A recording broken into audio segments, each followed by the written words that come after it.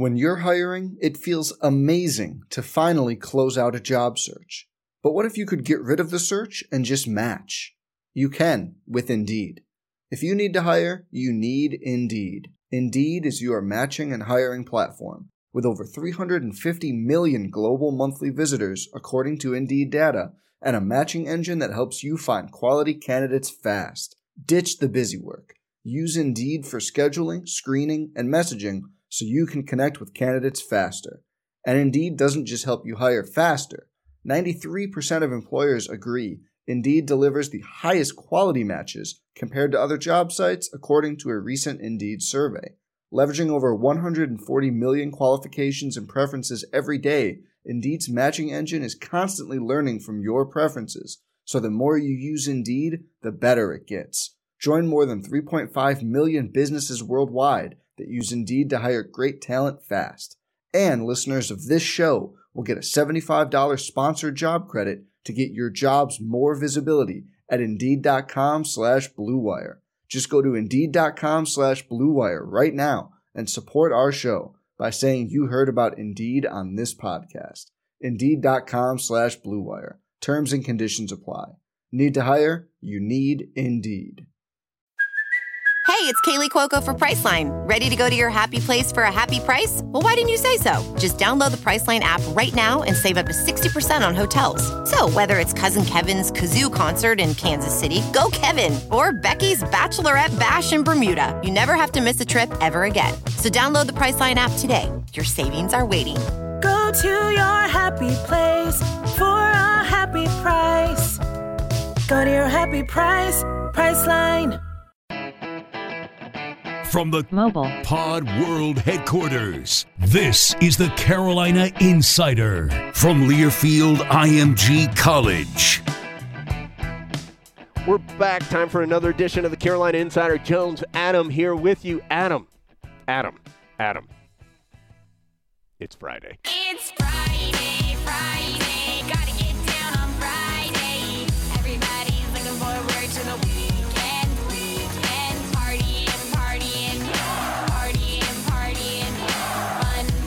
Fun.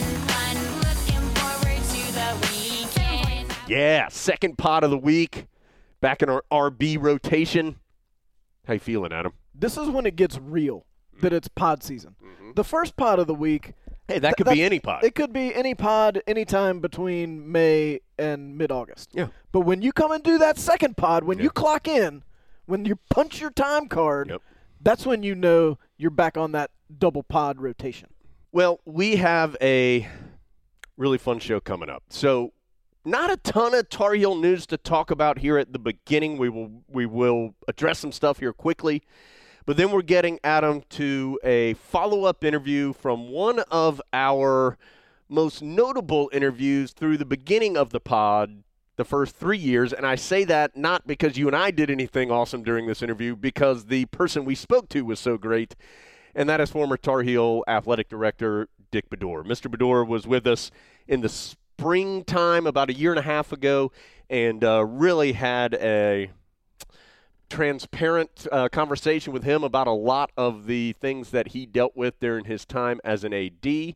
And so we follow up with him about some of that stuff. We follow up about what he's doing now, and just have another great conversation with him coming up. Look, you don't need to use all those words to describe his interview. You can just say it was potty winning. Yeah, a potty winning interview. The people know what that means. That means he brought the heat. Yeah. And in fact, well, what a moment at the beginning of this interview where the potty is actually delivered. It got a little dusty in here, I don't mind saying. That's probably because it's so old. to be here at such a moment of high achievement is just not something you get to do every day. We did get some info about new Pod World headquarters. Allegedly, there's some wheels in motion. Uh-huh. You mean like since last April? I feel good about it, Adam. I think we're going to be there sometime in the next few weeks. Well, now that we've got that locked down. Yes, Michael Jordan, we can go ahead and confirm that interview. We will be in the studio in the next before Christmas, probably, of 21. So we have the interview with Mr. Baddour coming up. I don't have the big pair of scissors yet anyway. Yeah, So it's need fine. to get those ordered. Yeah. I have a list. You, I'm coming for you. The world's turning upside down. Hold on, we'll be in the new Pod World headquarters soon. You don't have to have this anarchy. Shooting my shot at him.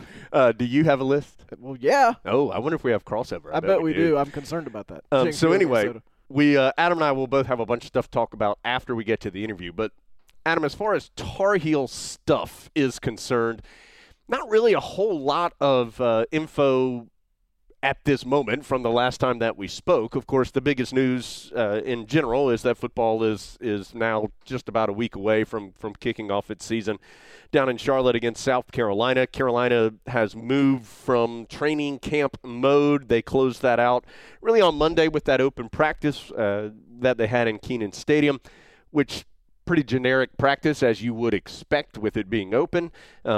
Had somewhere between 1,000 and 2,000 fans that showed up to check it out. And then Tuesday, the guys were off. They had first day of classes. So FDOC had that on Tuesday, and now they're moving more into a regular game week type of scenario where one interesting note is, and Mac Brown has said this publicly, it's been out there, the team voted they're going to practice early in the morning during the season. So they're actually practicing, I think it's around 8 o'clock is when they're starting, and so they're getting it kind of out of the way early in the day. All the classes have been scheduled to be after that, and so a different schedule approach from the team this year as far as practice is concerned. This is kind of the last lull week because next week's like full-on game week. Everything's about South Carolina. You're getting all fired up. But this week you've got that off day in there because of the first day of classes, but it's not still training camp, so you're not really 100% sure what it is. But I can still be fired up for Bank of America Stadium. Also coming up, Adam, and in fact, why don't we, before we get to our interview, let's get to our UNC Healthcare Champion Watch. Brought to you by UNC Healthcare. The team at UNC Healthcare is dedicated to caring for champions of all kinds, you and your family included. My family are a bunch of champions, Adam. See our lineup at unchealthcare.org/sports, and we'll highlight some champions. Carolina women's soccer program got started last night against Indiana. Sure, it went swimmingly, right? Of course it did. I think that it did. And coming up, the ladies are taking on Duke already, coming up this weekend. In the new soccer stadium. Have you been in the new soccer lacrosse stadium? Yes. It is a wonderful facility. It is the first time that the Soccers have been in there. The lacrosse programs were able to get in there in the spring for about the back half of their seasons this past spring, but the first time that the soccer programs have been in there. I'm sure all those programs are looking forward to getting moved in over there. Yeah, that's right. They're finishing up the team buildings right now, and all the coaches, the administrators will be in the team building there, and the construction on that has just gotten finished up, or it will be finished up here in the next few days, and so everybody moving in. When I become a high-powered stadium architect, I'll tell you one thing you don't realize until it's not there anymore. When you take away a track, the stands can get a lot closer. Yeah. You don't realize how it's like at Kenan. You just kind of got used to the fact that it wasn't an official track, but it was basically a track. Right. You just got used to the fact that it was there. The same thing at Fetzer. The track's always been there. You never saw it without it. Well, now all of a sudden your stands can be right there. You're a lot closer to the field. Yeah. Really is a gorgeous facility. Likely the best soccer stadium in the country. It really is gorgeous. So take out likely. You strike that word from the record, sir. The jury will disregard what Jones just said about likely. It is the best. We've seen them all. Every college soccer pitch in the land. Yeah. Oh, that's right. And this is the best pitch. In fact, Adam, as people will learn with a future guest, we've got to lock up our soccer/football language here soon. Did you see how I just rolled right into it right really there? Did. Yeah. You really did. Okay. Let's get to our interview with Dick Baddour. We're going to go. It's a little bit of a longer interview, but I think you're going to enjoy it. We'll get to that, come back out, and when we return, double list. After our conversation with former Tar Heel AD Dick Baddour here on the Carolina Insider. Everyone knows when we have on a national champion, we say right at the beginning of the interview, we're having on another national champion. Yeah, that's true. But this is the first time ever in the many, many moons of the pod that we've been able to say what I'm about to say right now. Let me hear it, Adam. today on the pod, a second interview with a potty winner. Oh, We hadn't told you yeah, about this. this is a big. We wanted to do this during the interview, This is as big as it gets. and how on top of it we are. Yeah, exactly. So our guest today is Dick Baddour, longtime Carolina athletic director and incredibly nice man. He has been with us before, Jones. Yes, he has. 2 years ago during Yep. the 2017-18 pod season. You may not know, Mr. Baddour, that at the end of every pod season, we have awards. As voted on by listeners. Right. We let the listeners vote, and they're called the potties. Great name, by the way. Yeah. Oh, yeah. Well, I mean, look where we are. So one of the categories was Best Interview Yep. for 2017-18. Runaway winner. Runaway winner. Demolishing everyone in his path and then talking trash to all of them was Dick Baddour, Yep. the champion. Do I get an award? Oh, yeah. Oh, Adam's, do you? Adam has had this for over a year, ready to deliver. Adam, hold on. Let me take Okay. a picture of this. I got to take a We're picture. going to bestow it upon you. Now, you've won many awards in your I've never won a illustrious- potty. I've never won a potty. So this is something that'll go right up on the mantelpiece. Maybe push aside some family pictures so that you can make room for this. This is big time. Congratulations, sir, on your potty. We hope that you will cherish that in the manner that it should be cherished. 2018 potty winner. See you later, Big Grits. Oh, yeah. Oh, yeah. Cookout. Yeah. Yeah. Cookout. I forgot I- Cookout was on there. I am I'm speechless, but I would like to thank my mother and father. It is literally a golden goose. And it is a golden goose. I thank you. I didn't know really the representation of what that meant. With you two, I was really afraid to ask. So well, first of all, thanks for having me back. And I had such great fun with y'all last year. And it, not surprising, amazingly, whatever, I still have people refer to that podcast. Last week I was playing golf with a guy, and he said, you know, I heard that podcast, I guess it was a year ago, and I just thought it was wonderful. I had a student that I worked with who's in England, who's in London, and he was over here visiting family, and we got together, and he said, oh, I just loved your podcast. So as much as anything I've done, I've really gotten positive feedback, and I thank you for that, because your questions and the atmosphere that you create. But I have a confession to make. I knew about the award. Oh. I was wondering if it was like in name only. I was wondering if there'd be a ceremony, and I didn't know I'd be in a locker room. You know, I didn't get a chance to invite my family. But you know, I told you last year that, or Adam, I think afterwards, I told you that my real audience. I had an audience of 7. I know y'all. We have the 7 grandkids, whether they liked it or not. Right. And so I got really positive feedback. And then Jonathan told me that I won the potty. Oh, boy. Oh, nice. So I didn't hear it directly from the two of you, but I heard it from Jonathan. That's my grandson. A great tennis player. A great tennis player. But now, and I beat out everyone.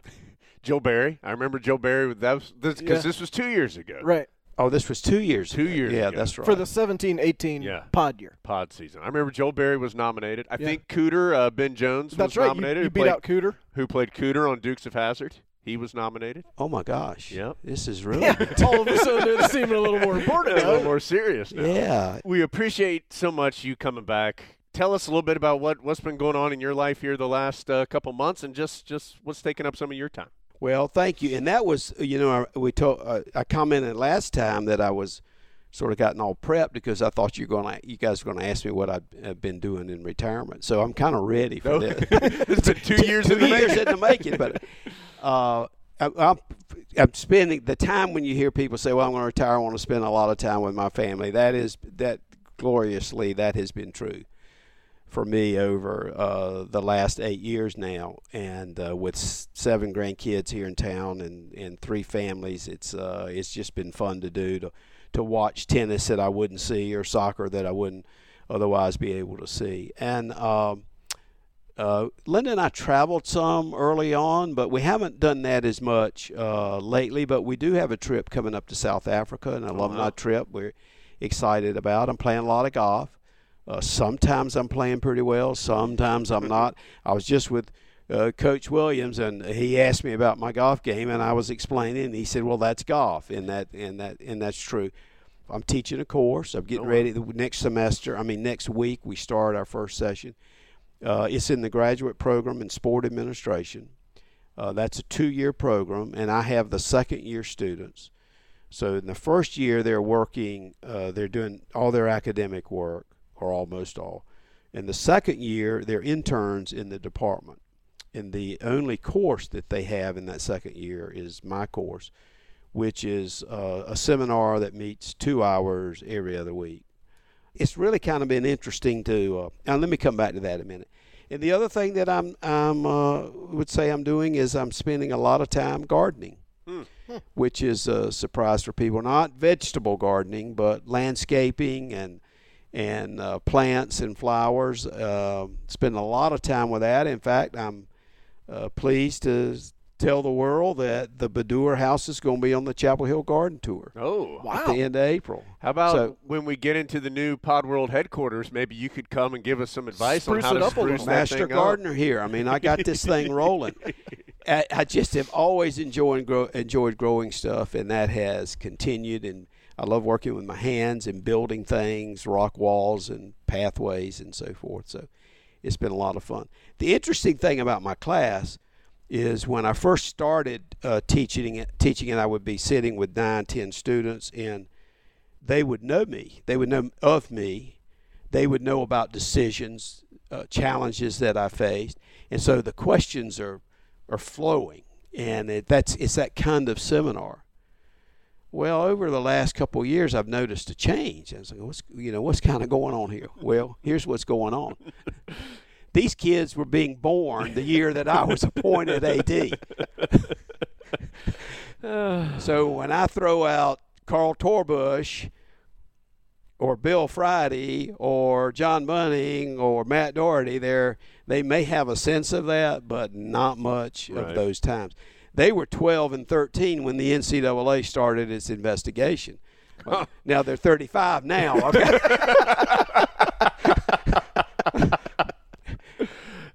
So the urgency of some of the things that I dealt with are not felt by these kids. So I have to kind of figure out a way to bring my experiences to the table, put them because they're dealing a lot in theory, but I'm dealing more in practical, and so and I'm drawing on things of my own experience that they don't really know about. Sure. So I'm having to do some education there. That's okay. I'm having a good time with it. Fun. I had Cam Johnson in my course last year, and what a great student and a good member of that group he was. You talked about the time you're getting to spend with your family. One of the most impressive things about the Baddour family is your name is on the wall at Britt's Donuts in Carolina Beach. Are those the best donuts anywhere since they have the Baddour seal of approval? Unparalleled. There's nothing like them. They're just, strong word. It is. And they have received national recognition for this, Jones, if you've never had I've never been there. You've never been there? Never been there. You need to go. I've been to Carolina Beach. Right. Oh, yeah. It's on the boardwalk. You've been to Carolina Beach and you didn't go to Britt's. You just got a lecture, I sir. did. You got I a don't know strong what to tell talking you. to.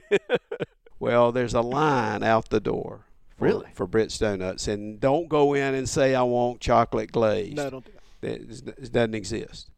So what should I order? You can't order. You just got to order a donut. A quantity. That's just it. That's right. Okay. That's right. A quantity. But they're smaller than what you're used to. So don't say, like, I want one. Right. Because that's lame. You got to go either half dozen or dozen. And they're going to be the temperature of the sun when you receive them, but you eat them right then. And you just suffer the blisters on your mouth because they're so delicious. All right. And you can take them home, but they've lost. They're going to It's really got to happen then. It's got to happen in the moment. Absolutely in the moment. And Bobby and Maxine, they're the owners. They're great friends. In fact, we were down there this summer for 2 weeks and had lunch with them. They're wonderful people. He's got a Carolina hat on, every time you watch them, they make them all right there in front of you. I mean, it is, you talk about a throwback. This is a throwback. But Bobby always has on a Carolina hat. And he's a good friend and he's a good supporter. And the store is like the size of Pod Mobile World Headquarters. That's true. We're not talking about some fancy facility. Do they have access to a restroom like we do here? It's about the same. About the same. Mr. Baddour, I'm glad you brought that up. When Mack Brown was announced as Carolina's next head football coach, I'd just be interested in your reaction to that. Obviously, you knew Mack many years ago. My reaction was very positive. It was then Carolina football is going to get back on the track. Mm-hmm. I had confidence that would happen. Number one, I think Mack's a great coach. People talk about how well he recruits, and he is. He's a very, very effective recruiter, and he will surround himself with good recruiters, and he'll surround himself with good coaches. And Mack's a very good coach. That's the first thing. Second thing is he's a good CEO, and he gets the notion that in any sport to be successful, your cadre, the people around you, your sports medicine, your sports information, the people who clean up your building, that's all got to all be together. And those details are important to him, and he will ensure that building and that program is pulling together and everybody's on the same page. And I only know two of his staff. Well, no, I know 3 of his staff. And I know, Dre has never coached, but I can imagine that he will be a good coach. I know he'll, with his strong personality, I know he'll be a good recruiter. And I've seen Tommy firsthand. And so I just know that Mack's always going to have really, really good people around him. And the university needs to support him. And I feel a tremendous amount of excitement. I don't know enough about the personnel to know what will be like this year. I can't really comment on that. I think they'll be well coached. Mm-hmm. I don't think we'll see the discipline issues that we had that hurt us so badly. But I suspect, given the way I know he can recruit, given time, that we'll be at the very top of the ACC. I expect that. So I'm excited for him. I'm excited for North Carolina. And I'm excited for Carolina football. I mean, it needs to get back where it was, and it needs to stay there. We've had brilliance in Carolina football history. We have not been able to sustain it.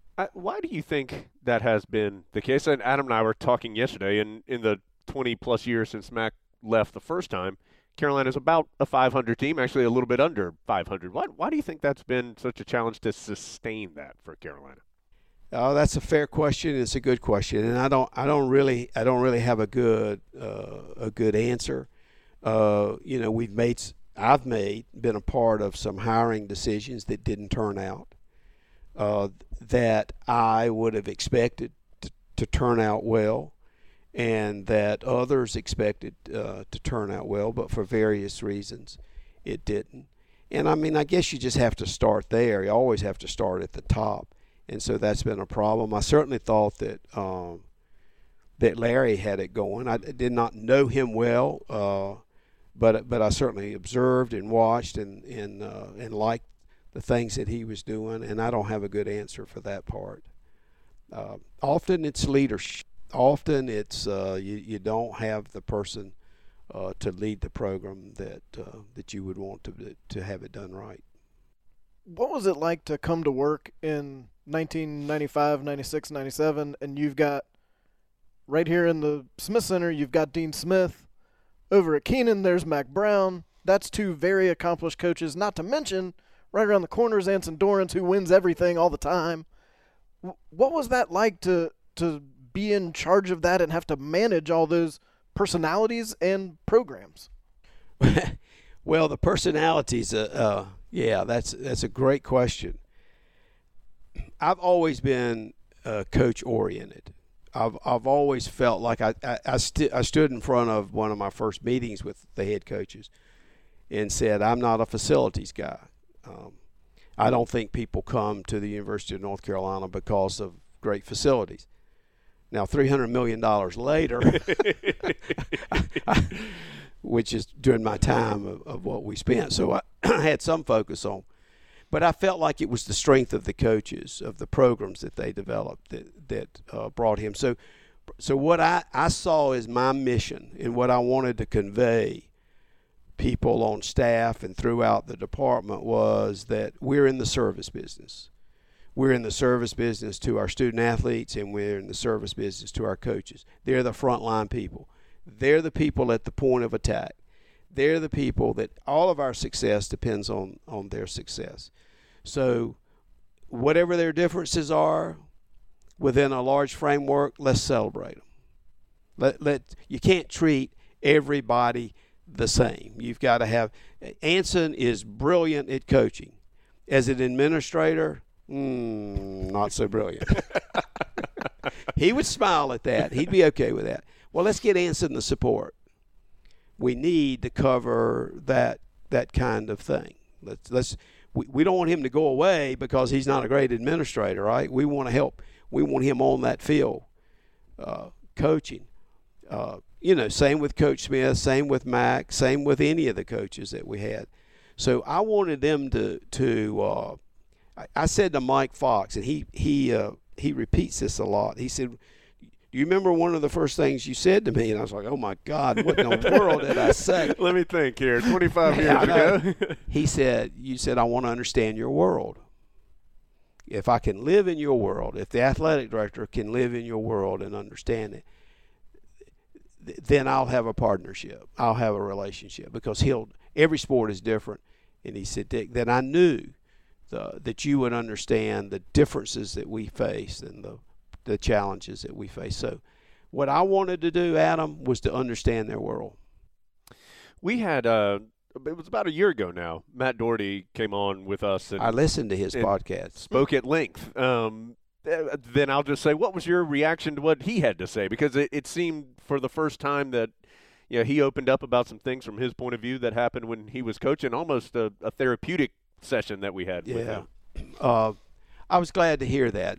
When Matt first left, our relationship was okay as he was leaving, and then it wasn't so good. And then I would see him, and it developed back. And I talk with him about his kids going to college, and I know he has a daughter here, and same with Kelly. And so Matt needed to grow some, and I was glad to. And what I thought he reflected that he understood that. Maybe wished he had done some things in a different way. I wish I had known some things that I did not know at that time. I think had I known them, I think I could have helped. Maybe changed the course of history. I don't know about that, but it sure seems like he's in a good place. What kind of things did you, if you don't mind, and maybe you don't want to say, but what kind of things did you not know? No, I think I better leave that one. I appreciate the question. Maybe in 2 years when you have me back.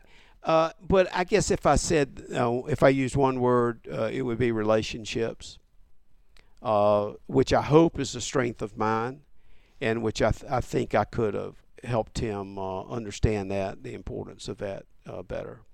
Why do we all get so much smarter 5 or 10 years later? Amen to that, but I don't know. It's like when you go through that fire, and then most often you don't get a chance to go through it again. But you're right, and I think that's experience based. I think there are a lot of things you just can't teach. You've got to go through. That's why in this class that I teach 10 management principles that I learned in 45 years of administration, and one of those is the importance of evaluation, especially to young people. I mean, my theory is that over 50, the chances of changing behavior are 0. All right? But at 24, you can have effect. But if you don't know what's good and what's bad, or what boss expects or doesn't expect, So you're operating in a vacuum. So I say to them, demand an evaluation. Demand with your boss, how am I doing? Tell me, because I can't change what I don't know. And hopefully the boss has made those observations. Number 2 on this list of 10 management principles, and you can use this in life, okay? Good. I mean, we need it. You do need it. Don't make it worse. Yeah. That was you on the escalator. Huh? I'm talking about at home. Don't make it worse. Paul McCartney wrote a song about this. You're getting more than you bargained for here, right? He wrote a song about it in 1970. He was struggling with what to do with an issue that had to do with John Lennon, and he finally fell asleep one night and he had a dream, and his mother came to him in the dream. Mother Mary came to me. Mary is not the Virgin Mary. Mary is his mother. He says, Mother Mary came to me, speaking words of wisdom. Oh, yeah. You know what it says? Let it be. Let it be. I'm putting it in. I'm going to put the song in right now in the interview. When I find myself in times of trouble, Mother Mary comes to me, speaking words of wisdom, let it be. And in my hour of darkness, she is standing right in front of me, speaking words of wisdom. Let it be. Don't make it worse. And you can get the other 8 at another time. We can come join the class and come get it. Now, speaking of lists and numbers, last time you were with us, you said you had a card. I think this the same card? No, it's a new card. A new card, an updated card. And you had a couple of points that you wanted to make sure that you hit on, and I think we hit on 0 of them, if I remember correctly, the last time. Due to the skill of the interviewers, not the interviewee. That's right. That's right. It was the incompetence of the people asking the question. So I want to get to the list this time to make sure that we tackle the subjects, the stories that you want to make sure that we bring up.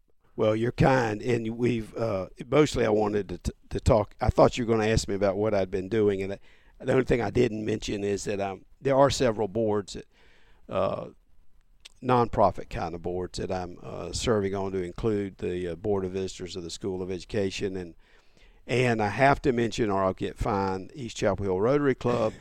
I'm chair of that foundation as well. Yes, you have, and you did a great job. Well, thank you.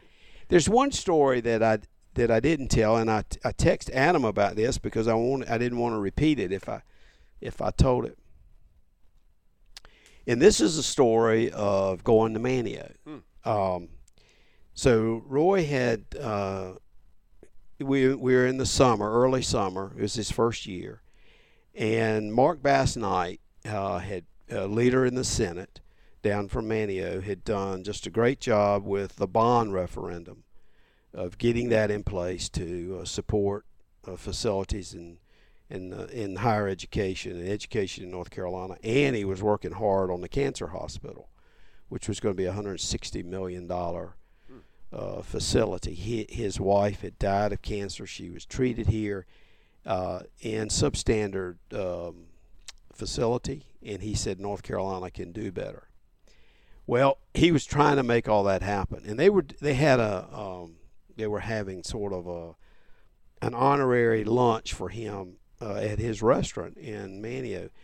And so Bob Eubanks, who had formerly chair of the Board of Trustees here and head of the Educational Foundation and president of Franklin Street Partners, called and said, look, I think it would be a great thing if you, meaning me, and Roy and Coach Smith, flew to Manio and joined in this celebration. And that would really be a great way for the university to say thank you for everything you're doing.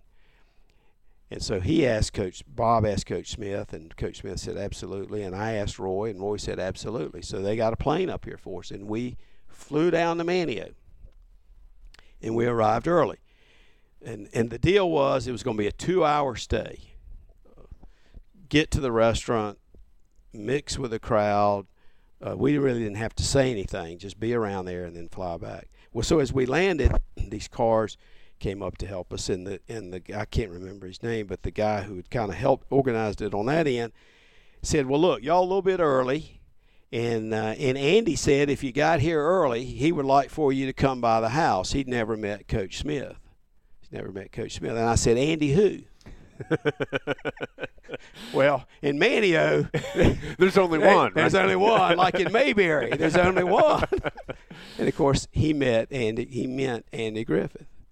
And so everybody said, absolutely, this is exciting. Let's go meet Andy Griffith. So we had about 4 cars. We pull up down there, go down this pathway, come to this big ranch house. It actually looks to me more like belonged in the mountains than it did at the coast. But so we all walk up to the door, and there standing at the door is Andy Griffith and his wife, Cindy.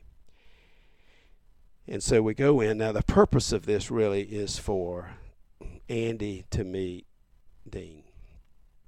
And so the rest of us just sort of pull back to see what this was going to be about. I mean, I knew I was in history. I mean, I absolutely, and if I've ever known, I'm in the moment. Here are these 2 giants where they're talking to each other, and there's so much deflection going on. So the first thing that I learned about great leaders is humility, because neither one of them wanted to talk about themselves. They wanted to talk about the other one, the other's interest. And what was amazing was how much, now Coach had no prep for this. Andy had prep, or I guess he had prep. I guess he thought about it. But Coach was talking about Andy's career like it was just like yesterday. What about Matlock? What about this stuff? And, well, Andy didn't want to talk about that. He wanted to talk about the championship season and what it was like. I was astounded by how much they were interested in each other's preparation. So Andy wanted to know about practice. Mm-hmm. He didn't use the word practice plan that I remember, but that's kind of what. And Coach wanted to know about rehearsals. What was that like in this kind of thing? Well, I think you both know how competitive Coach Smith was. Coach Smith won the day. Why do I say that? Because he got Andy to talk about himself more than Coach Smith talked about himself. And I'm proud of this last thing. As we were breaking up, I said, let's get a picture. We got to have a picture of this. Sure. Well, nobody had a camera, but we had our cell phones. And so there's a wonderful picture, I'm proud to say, of me, Coach Smith, Roy, and Andy Griffith standing together that I had blown up. And Coach Smith had it in his office. Roy's got it in his office right now. I have it in my home and in my office. I got 2 copies. And I sent one to Andy. I don't have any idea if he put it up in his home or not. I suspect he did. It's that photo has not been shown, nationwide or whatever, but I think it's really, really special. We again, about a year ago, we went and visited with Jean Durham, and she led us into Woody's office, and we talked about Woody, and she just showed us some of these photos that he had and just memories through his tenure in his career. Do you ever get, I don't want to say caught up, do you ever catch yourself maybe just looking at some of your things like that photo or some other pieces of memorabilia or pictures and go, unbelievable that I was a part of all this? Well, it's interesting you make the observation about Woody, because Jean did something with Woody stuff that I never seen. She had it all over the garage. I mean, she had it on the walls of the garage, because they just didn't have the wall space. They ran out of space. He had so and many. I've thought about that. Jones, I've got so much stuff in my office. When people come in that office, they say, this is like a museum. And I've got an equal amount at home. So what I think about now is what in the heck's going to happen to all this stuff? Pod World headquarters, that picture, Andy Griffith, Coach Smith, look real what good in right the up world? there. Who's going to want all this stuff? I mean, the family's only so large. I don't dwell on it, but I'm glad I have it. I've got basketballs from all over. I got footballs. I've got stuff that Karen and Anson and Willie and down the line people gave me around championships. And, I've got rings that are in a drawer.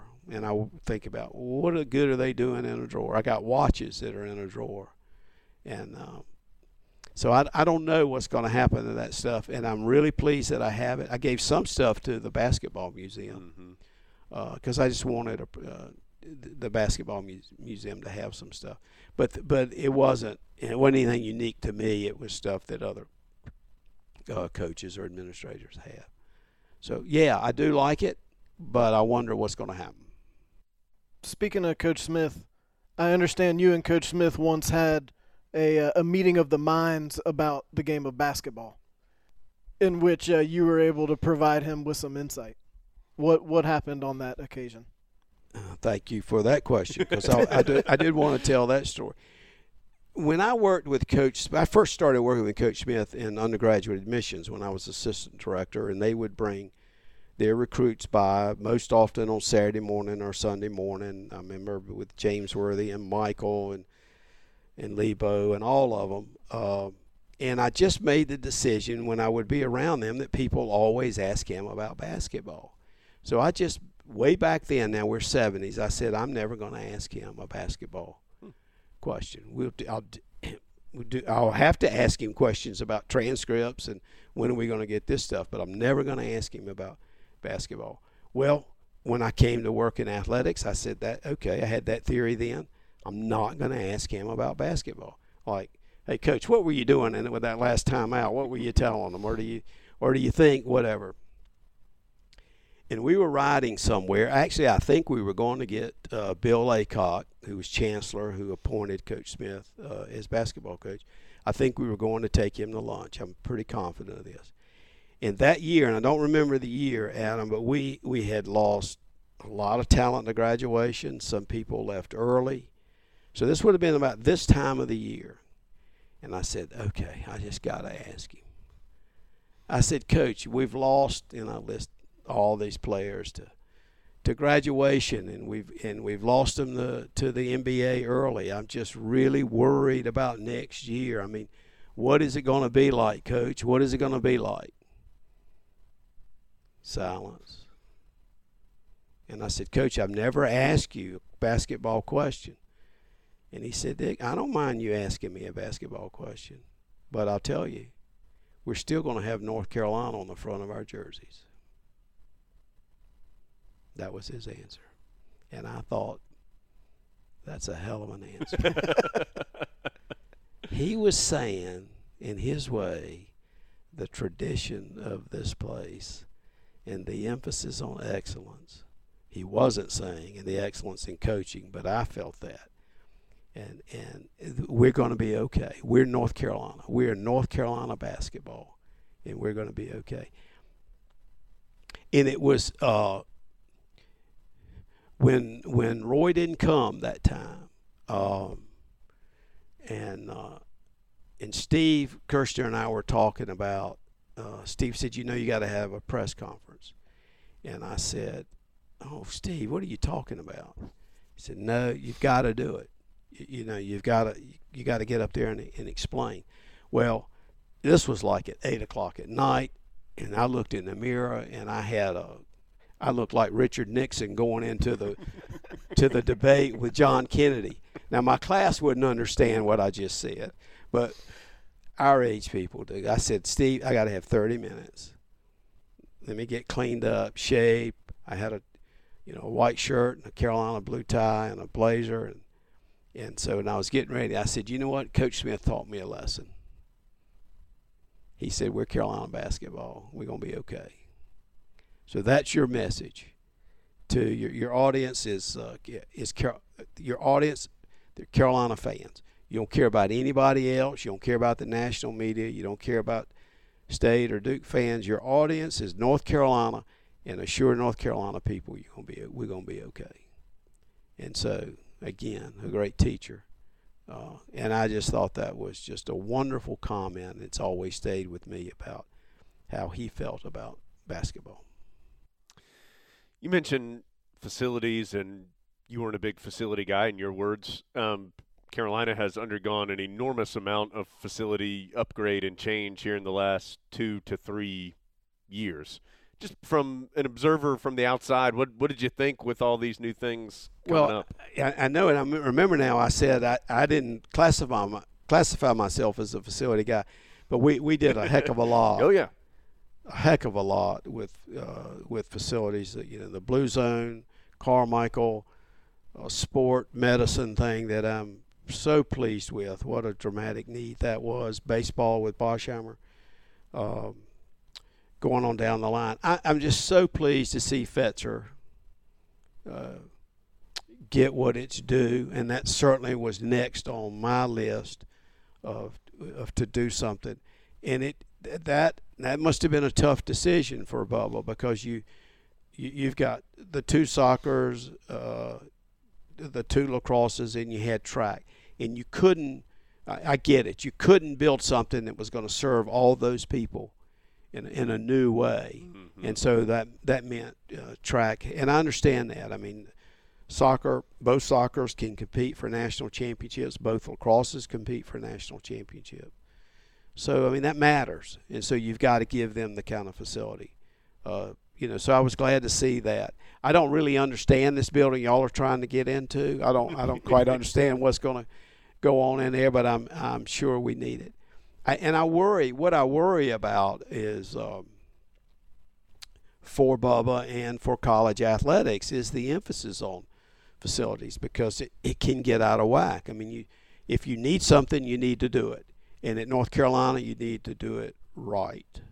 The biggest project that I had was the Blue Zone. That was, let's call it $70 million. Our model was raise 35 and finance 35, and the financing was going to come from the income being produced in that facility, and that model has served us well. We didn't have a lot of debt. You don't have that financial model when you're looking at an indoor practice facility or an indoor or a new Fetzer. So I'm sure that's a problem for them. But I'm glad to see everything that I've seen, we've done first class. Do you still, when you see Bubba make a decision, do you go, I can understand how hard that decision was, or I wonder what made him? I mean, are you still following it close enough to have those type of thoughts and opinions when you see decisions being made, or are you just totally removed and going, this is clearly his department at this point, with as long as he's been here? Some of all of that.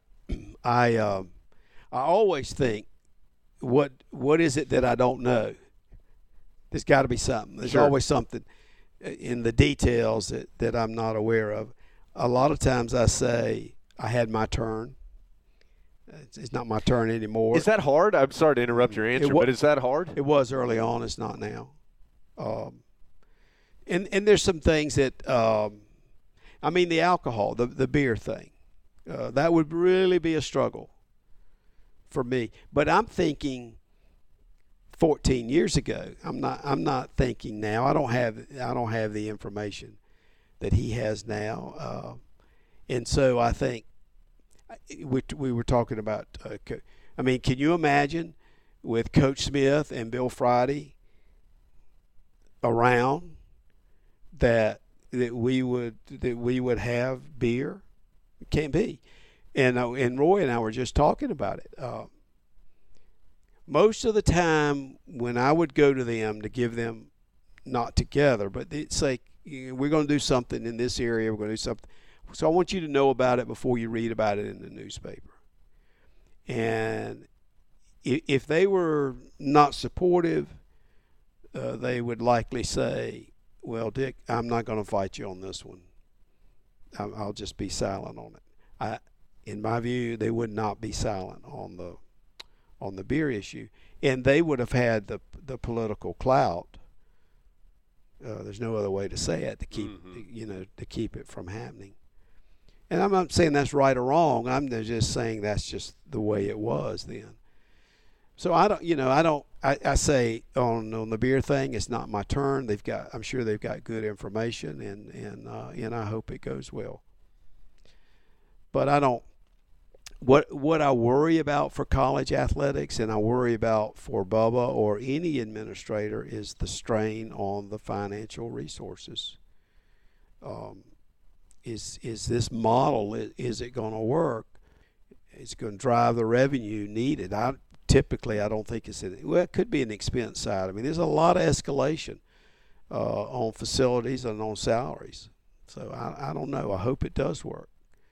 But it just seems like every time we get to a place, something new is added that helps us get over that hurdle, ACC network, whatever. So I hope that's the answer for us. Do you think 28 sports do you think that model is sustainable long term? Probably not. It's a core value for North Carolina, or traditionally it's been a core value. I'm not sure that the current fan thinks of that right in that same way as we did. I don't think the faculty probably even thinks about it like the faculty did. I don't think the administration thinks much about it. And so my guess is if Bubba had to scale that back, and as I know he would do a good PR job with it, it'd probably be okay. That couldn't have happened in Swofford's time or my time without. I'm not sure it could have happened. Mm-hmm. A lot of heartache, a lot of pushback. I'm not sure the average Carolina fan understands the impact Coach Smith had across all those 28 sports and still has today. I agree. So if we accept that that's true, and we accept that we feel pretty confident what Coach Smith would say about the alcohol thing, does it then follow that based on that for North Carolina that's not a fit? Or are we supposed to say, well, that's how Coach Smith would have felt 15 years ago, and we need to take what he believed and throw in the 15 years extra experience we've had and then figure out what's best for Carolina? I think that part. I think culture matters, okay? And I think it matters a lot. I think it's always mattered at North Carolina, the how we do things, the how we treat people, how we're committed to success in the right way. And I know we had some bumps. I understand that. But that didn't change the culture. It didn't change the intention. And so when you move away from the culture that's sort of ingrained in you, that you're right. I mean, Coach Smith established that with sportsmanship. They established that with signage. They established that in so many different ways. When you move away from it, you ought to have a compelling reason.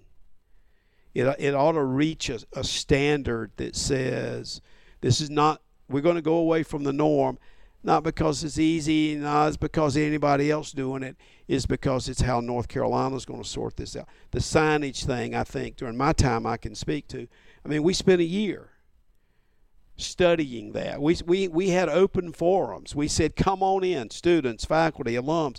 We put together this 15-person committee. Now you think, I talk about that in my class, and I think they're looking at me like you're crazy. Why don't you just do it? Why don't you just announce one day we're going to have signage? We didn't have, when we committed to signage, we didn't have any in Kenan Stadium. That was sacred. Mm-hmm. We couldn't have sold that. You can't understand that now. And that wasn't 100 years ago. No. We couldn't have sold that whole proposition of adding signage if we put Kenan Stadium in there at that time. Not just Mr. Friday, but others. So we had a compelling reason. That was the 28, and we had a notion of how to do it.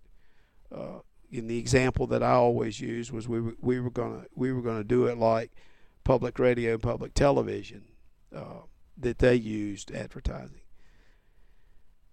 So when you break from culture, getting back to it, you ought to have a strong, compelling reason, and it ought to still fit in your mode, your method, your concept of how you ought to operate and who you are, not because somebody else is doing it. You mentioned some bumps in the road. Of course, the NCAA stuff, thankfully at this point in the rearview mirror. I'm pretty sure that happened after we had you on the first time, right? Okay, yeah, we talked briefly about it. Was it relief for you? Were you happy? Were you just glad it was over with? What was your reaction when all that finally ended up and at least the final decision, a positive one for Carolina? Well, I'd gotten so numb. I won't say I was numb at that. I was proud of the university. I was proud of the stand that we took. Remember, I said to y'all on that first podcast that the NCAA, we invited the NCAA when we first learned about the academic things. We said, come in here and look and tell us if you think it's an issue, because here's what's going on. And we put it all out there on the table. They interviewed students, as we did, and they said it's not our issue. Then the Weinstein report comes out. And then 6-8 years later, whatever it is, they say it's not our issue. So I guess I had some sense of, I don't know if satisfaction is right, some sense of, you told us that a long time ago. Why in the devil didn't you, believe it all along? Why did we have to go through this? I think I was relieved. I was, I'll tell you, I don't really know Debbie Crowder, but I was proud of her. I know Jan Boxell, and I was proud of her. Neither one of them had to go to that hearing, but on the strength of the argument of the University of North Carolina and the strength of their testimony, that committee was able to conclude what it concluded, because they were able to establish credibility. They were able to say, listen, I wasn't doing what I was doing just for students. I was doing it across the board. I mean, for student athletes, right. I was doing it across the board. That mattered in that setting. Now, you may have said, well, damn well, they shouldn't have been doing it for anybody. You'd have a good argument. But that's not what the NCAA was focused on. Extra benefits, special consideration. And so their testimony was strong. And North Carolina should be grateful to the two of them because they were not, the NCAA couldn't force them to go. They didn't have any reason to go other than to set their record straight. I don't think we talked much about Butch Davis on the first podcast because there was still some stuff going on. I would be interested to know, as that all came to an end, everyone who's listened to these two podcasts understands that Dick Baddour loves Carolina. How did you reach the conclusion that it had gotten to the point that it was not tenable for you to continue doing what you love to do because of what was going on around you? For one reason, and I had some conflicting emotions, but there was one thing that was not in conflict. The conflicting emotion was that I was tired, and Holden had asked me before he made the decision to fire Butch, would I stay on? Would I do an extra year? Because my contract was coming up, and I had told him I doubt I would do a renewal. That I was just tired. The conflict there was, gosh, I would have liked to have seen that through, the NCAA part. Holden made the argument to me, that we need you, and I said, Holden, there are other people that can do. We are well along now in the knowing what's going on. Now we've got our strategy. We've got to develop our strategy. So that was in conflict. What was not in conflict was that, and I had told Holden this, if for any reason we have to fire Butch, then that's going to put my situation in. That's going to move my retirement to whatever that point is. Because I felt strongly what would be best for North Carolina football would be for the AD to hire the football coach that was going to be his boss. And if I intended to retire in a 6-month or even a year time, I didn't think that would be fair to the UNC or fair to that coach to have that quick turnaround. So by Holden making that decision, then that put me in a position was, a new now we had an interim coach. That put us in a position where a new AD needed to make that selection. So that was it for me, simply. When Chancellor Thorpe came to you and said, I'm going to fire Butch Davis, what did you say? Well, I was sitting in an airport on my way back from St. Louis, and I had been to a conference. I'd been invited to present to women who were in athletics. It was a conference sponsored by NACWA, who wanted to be leaders in athletic administration. And I said, Holden, I just left a meeting where I was talking about how to do things, and this is not how to do it. I was surprised. I mean, we had been through a lot. I had worked hard to get Holden and Butch together. We were meeting once a week. I think I mentioned that, and I thought we were making progress. And so, that progress that I thought we were making, I guess it wasn't so. But mostly my reaction to him was, this is not the time. We're in August.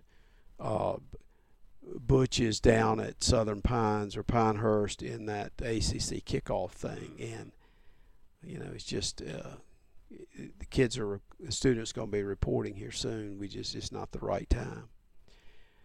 So I said, please, he said he was probably going to do it. And I said, I want you to, let's get together, let's think about it.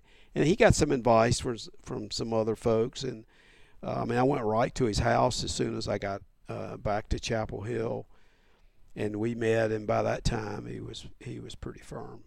He wasn't pretty firm. He was firm on what he wanted to do.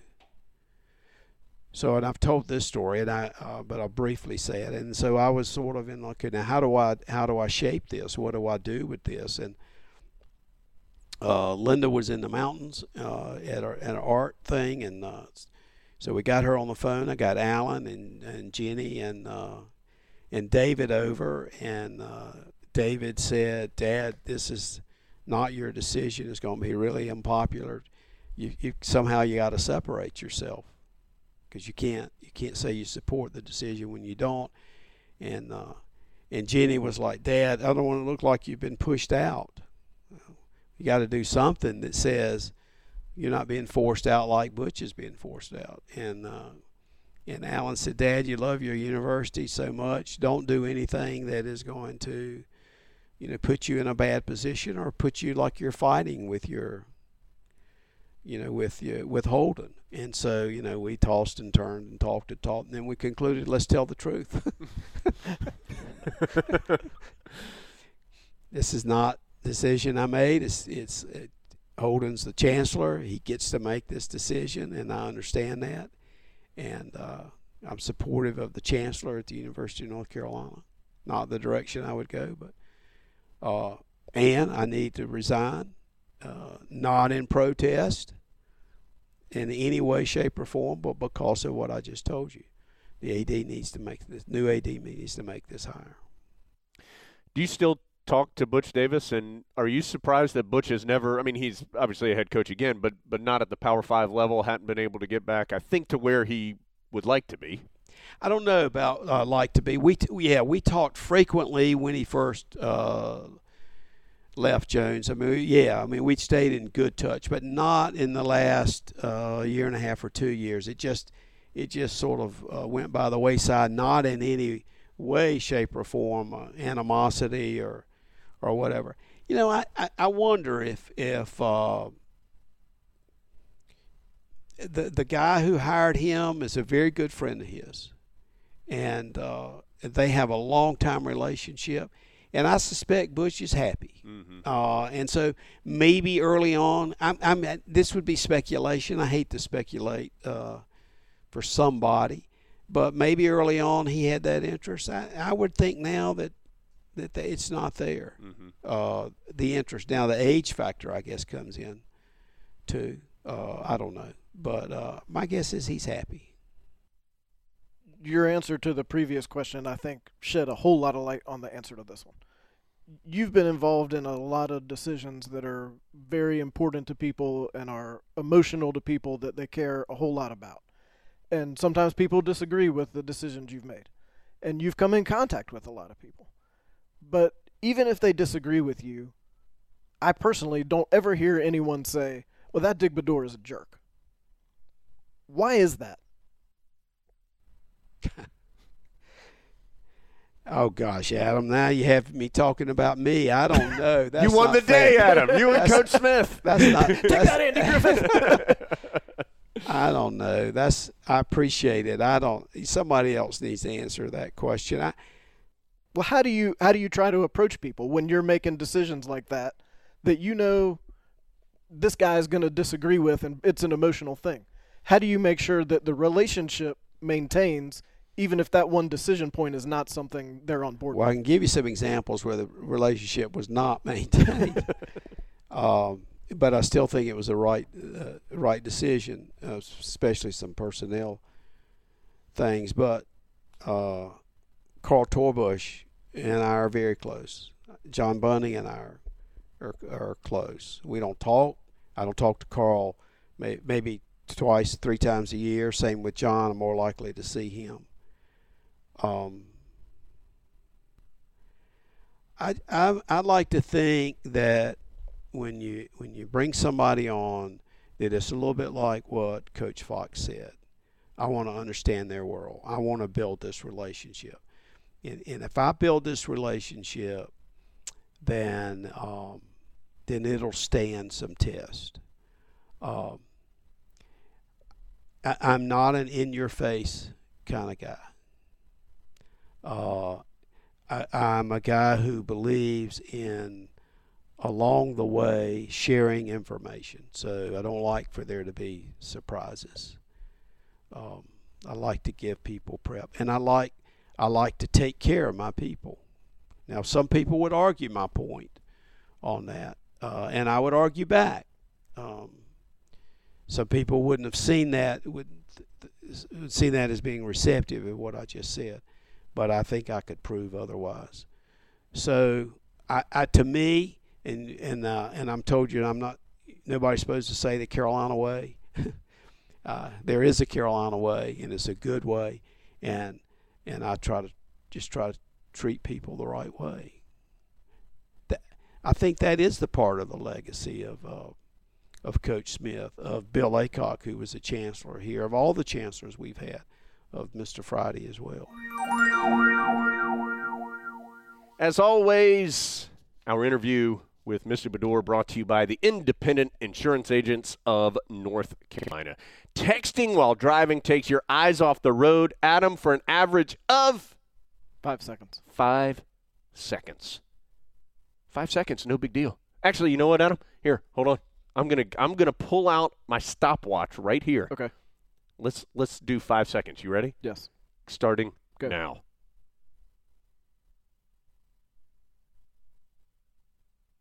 Now, Adam, you imagine you weren't looking at the road for that long while you were get gruesome, Adam. Well, bad things happen. At highway speeds, that's like driving the length of an entire football field with your eyes closed. Trusted Choice Independent Insurance Agents of North Carolina want you to stay safe behind the wheel. Do not text and drive. Go to trustedchoice.com/GoHeels. That's trustedchoice.com/GoHeels. Find an independent insurance agent near you to learn more. Okay, Adam, to our lists we go. What's on the top of Jones Angel and Adam Lucas' list? Brought to you by Top of the Hill, where Tar Heels come to celebrate.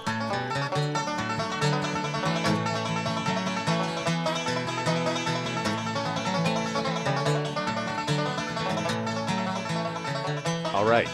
I say we alternate our list into that way. That's fair. If maybe we have some crossover, we'll just have to deal with it. We might. All right. As the home standing here in Pod World headquarters, mobile Pod World headquarters, I will allow you, sir, to go first. Call the list in the air. Heads. Okay, let's see. I'm going to try to get one that I don't think you have on your list. I'm fairly confident about this. I don't remember who sent us this link, but it's important. This is another throwback to a previous pod relatively far back. Petition to change the date of Halloween gained strength.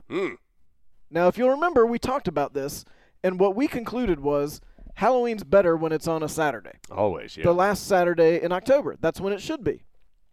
But, of course, as we know, It traditionally has fallen on October 31st. Traditionally. By which I mean forever. One group is petitioning for a Halloween update to change the date of the holiday. It's time for a safer, longer, stress-free celebration, wrote the Halloween and Costume Association, so not at all biased in any way, wrote on their change.org petition, let's move Halloween to the last Saturday of October. As of Monday morning, this is Monday morning last month, more than 100,000 Halloween enthusiasts and pod listeners have signed the petition. That means, Jones, it'll be passed on to the White House. Oh, wow. Yeah. I'm sure it'll go right to the top of the list. Yeah. We got Greenland and Halloween. What do you guys want to do first right now? Two equally important topics. What if Greenland has Halloween on October 31st? We're going to buy you and give you the Halloween we have now. We're taking new Halloween, which is the last Saturday in October. Everyone wins, except for the people of Greenland, of which are there really any?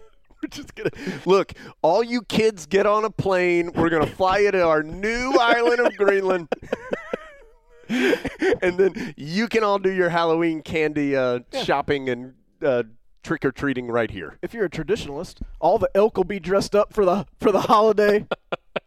The reindeer will have on their finest costumes. So the petition mainly focuses on safety issues that can arise during Halloween. More kids are hit by cars on this night than any other night of the year. Thanks, Adam. And according to the petition, most parents don't use visibility aids. Maybe we should bring that up with the parents, making it harder for drivers to see children. The petition also accounts for older fans of Halloween, I think that's us, saying it's not us, saying 51% of millennials. Oh, You're not. I might be a millennial. Yeah, I feel like I'm a millennial. You can't make it so just by speaking it. I declare on my new island of Greenland, I am a millennial. 51% of millennials have called Halloween their, quote, favorite holiday and ask why. I'm in the other 49%. Hey, fellow millennials. I don't agree with yours. Take it from old Unky Jones. I don't agree with your stance. And ask why. I'm going to write you a handwritten letter, fellow millennials, and tell you that you're wrong. Let me find a stamp. Why don't you all put down your bag phones? Music's too loud. And they ask why cram it into 2 rushed weekday hours when it deserves a full day. Does it though? Well, but okay. I don't know about all that. Halloween should be the last Saturday in October. I think it just makes sense. But yes. my research has uncovered a problem with this petition. Okay. Halloween's not a government holiday. So you can send it to the White House all you want. Right. And we know things there are going fine. Yeah. Smooth sailing. So even if they wanted to push this right through, they would first have to make Halloween a federal holiday, which I feel like might get some pushback. Yeah. And then they could say what day it's going to be on. So really, there's no law requiring you to celebrate Halloween on any day. Yeah. If you decide you like it better in August. You know what? I kind of keep the spirit of Halloween in my heart all year long. Maybe I'm going to celebrate right now. You can do it whenever you want to. There's no legislation. So sign the petition and then make plans for Halloween in Greenland. All right, my turn? Yeah. I'm going to do one that I think probably was on your list, Adam. Okay, all right. Did you see the video of KJ Smith receiving the scholarship? I did. It was pretty great. Hope you saw it somewhere online here over the last few days. And I think it's a nice little taste of what having cameras with Carolina basketball all the time is going to give you. And it was, if you didn't see it, Carolina only had 12 scholarships used this year, not the full 13. For the basketball team, and it happens every couple years that this occurs. And Coach Williams awarded the final scholarship for the year to KJ Smith, and he did it in front of the team. And so it was just a neat moment. And then called his dad, and pretty cool moment between those two. Of course, KJ's dad, Kenny Smith, Adam's all-time favorite Tar Heel. And so just a cool moment. If you haven't seen it online, I would encourage you to check it out. So you know what? I'm going to give KJ Smith a little what up, an official what up for KJ Smith.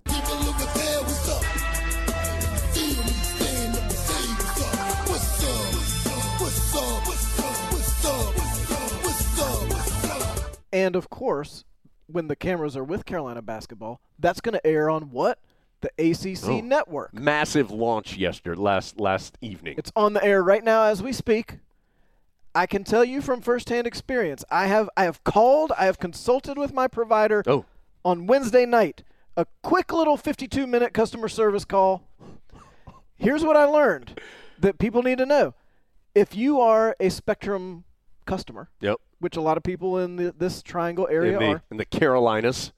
If you're a grandfathered Time Warner cable customer, like myself and other millennials, right, you don't get it. Whoa, what? You have to migrate your service to Spectrum. Which, I don't even understand what the words you're saying. Well, neither do they. It's on the card, Jones. They have to say it. And so then you have to be like, what? And then they have to explain it to you. What she told me was she's going to migrate my service to Spectrum. I'm not going to lose any channels except for the golf channel, which that's a big loss for me and Nick Jr. But I get ACC Network. This doesn't affect me. I already know it affects lots of people. It doesn't affect me. You're not a grandfathered Time Warner cable customer? How do you know? I just know. Well, I didn't think I was. But I'm on a Spectrum plan right now. Me too. Like a designated Spectrum plan. Oh, okay, that's not me. Yeah. See, I tell you, this doesn't affect me. But when I pay the bill, it goes to Spectrum. Well, of course it does. Time Warner Cable doesn't exist anymore, brah. Then how can I be a grandfathered Time Warner Cable customer? Why didn't you just do that when you bought the company? Because it's not my fault. Because you haven't changed your service at all since Spectrum bought Time Every Warner. time you change the service, it gets jacked up. You don't want to do that. That's what I'm saying. I have. So I know that No, I do not want to do that. So if you look at your channel guide this morning. You know what the problem is with this, Adam? The amount of confusion about this is really at an all-time high. And I don't mean like it's higher now than it used to be. I guess it is just because the launch and people are hearing it more. And we've talked about this, I think, on the pod. It's stunning to me how little a lot of folks seem to understand what the ACC network is. Like I was talking to my neighbor who was a pretty savvy sports fan. And he said, well, and this is not the neighbor you're thinking of. This is, and he said, well, I don't get it. He had just switched to Dish, I think, and Dish doesn't have it yet. And he said, well, so I'm not going to be able to see any Carolina games this year? And I'm like, no, like not every Carolina game is. And then I think there's people who think that somehow we being Carolina are like running the ACC network out of the new building.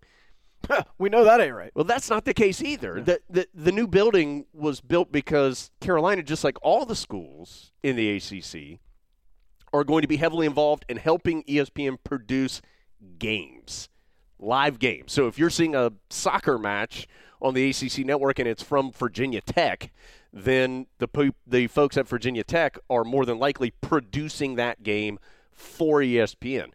So why is that a benefit for anybody? Why did this happen? Well, ESPN doesn't have to send a television truck, and equipment and contract workers and talent and all those different things. They don't have to do that anymore. So it saves them a boatload of money. But it's not like the Duke documentary or whatever. It's not like that's running out of our building in Chapel Hill. So obviously. So I still think there's just a lot of confusion about what it is, what it will provide, and what's actually going to be on it. Do you agree with that? Yeah. I think your fellow millennials aren't completely understanding everything. But something you just said reminded me that I still believe exactly what we said before, and probably even more so now that we're here at ACC Network Reality Land. Mm-hmm. The decisions that were made for the first night of programming were bad. You turned off people that you wanted on board. Yes. And you had so many other choices. So the first, like the opening, 90 minutes or 2 hours is some kind of ACC network, hello, kind of show. Right. So it's like, hey, this is what we're doing now. Here we are. And this is the stuff that we're going to do. And then they go directly into this Duke documentary, which is, it's not even it's not a, I don't even want this because I never wanted it. I wanted the ACC network. Yes. But I didn't want that. No. It might be the largest how can you justify that we've ever dealt with here on the pod. I do not have to justify. How can you justify what you've done? How can you justify sacrifice and I love? How can you possibly justify that? And Adam, it's just starting to. I got fired. I don't remember when. Sometime in the spring, you got me all fired up about this, and I'm getting all fired up about it right now. It was again. Is that documentary something that I can understand that the ACC network would want to produce and do? Yes. Right. Okay. Look, whether you like him or not, you have to understand the fact Mike Krzyzewski's a good coach. Obviously, he's built an incredible program at Duke. We all understand that, whether you like it or not. Is it the first thing you want to air on the ACC network? And then, after you air it, your next show is a discussion about it. A post-game show. It's mind-blowing, the tone-deaf nature of this decision. Mind-blowing to me, Adam. How can you not to me, and again, I mean, there's going to be a show about Carolina. There's going to be people who don't like that. There's going to be something about Virginia, like a recap of their championship season. All of that, to me, makes sense that you're going to, I'm sure, at some point have some kind of highlighting programming on every single school. That's not what you should start with. If you wanted to run it on Saturday night or something, your first weekend, whatever. How do you not have a documentary about the history of the league or the ACC tournament? I think you could, and I get maybe it's not basketball season, but that's what this documentary is about. How is that not your first decision?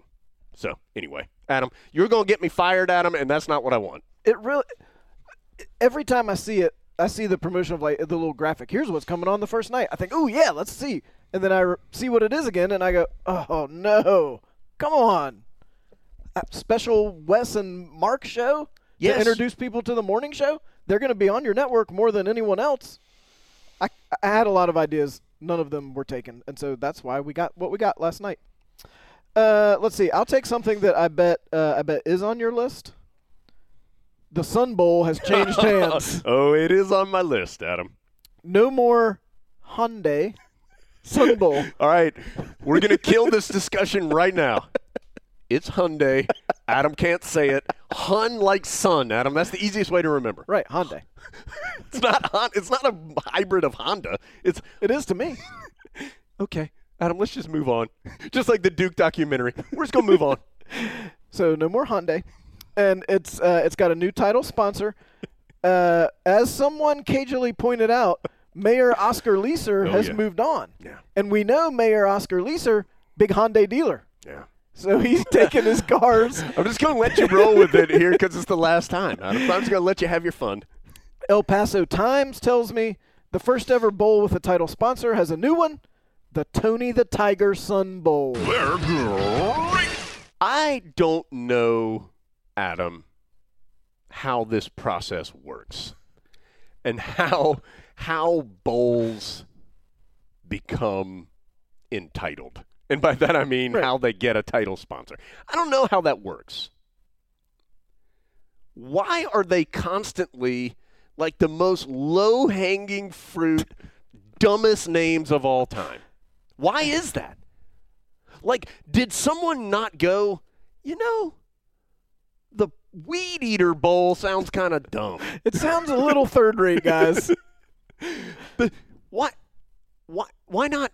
Okay, so Tony the Tiger is Frosted Flakes, which is Kellogg's, right? Yes. Could you not be the Kellogg's Sun Bowl? I don't know. Is it the actual? Is Tony the Tiger himself? Yes. Sponsoring this bowl? Yes. Have you seen the logo for the bowl? Yes, I have. Boom. It's Tony's right giant there. thing. Although I will say, looking at the logo, it makes me a little happier. Hey, Tony, you are great, buddy. El Paso Times tells me that the Sun Bowl was the first bowl to have a corporate sponsor, 1986. Yeah. We know they're visionaries at the Sun Bowl. They're now the first ever bowl named after a corporate mascot. Congrats. And El Paso Times points this out like this is like a huge thing.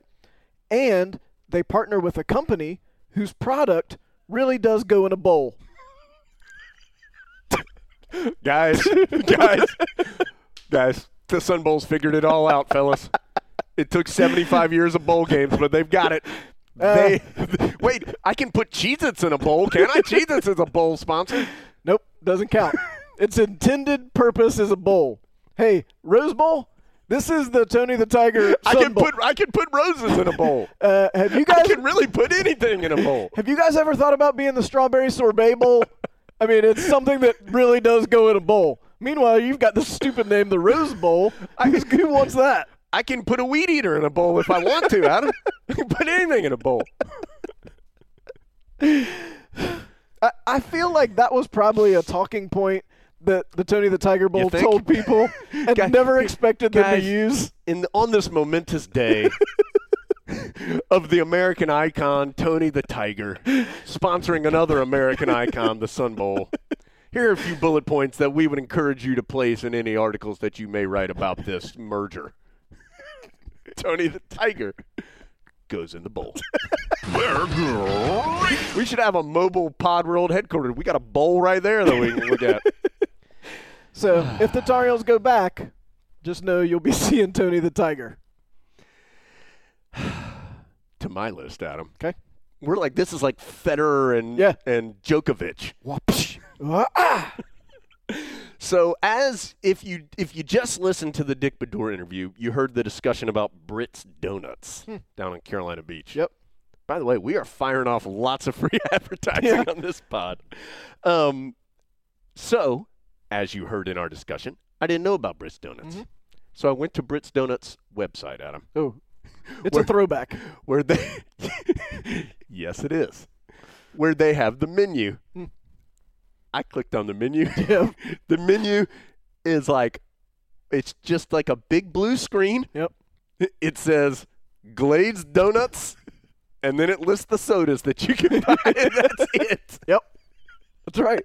All you got to know is the quantity. We told you. Yeah. I enjoyed that. No need to overthink this.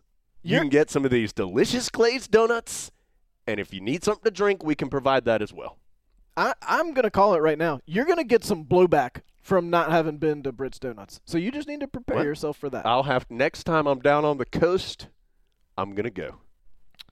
Okay, now I'm going to go back to my drop volley, and I'm going to throw in something that I know you don't have. Ooh, I'm charging to the net. Okay. I've got inside scoop on Top Gun 2. Oh, wow. Okay. On-set details. Wow. Yeah.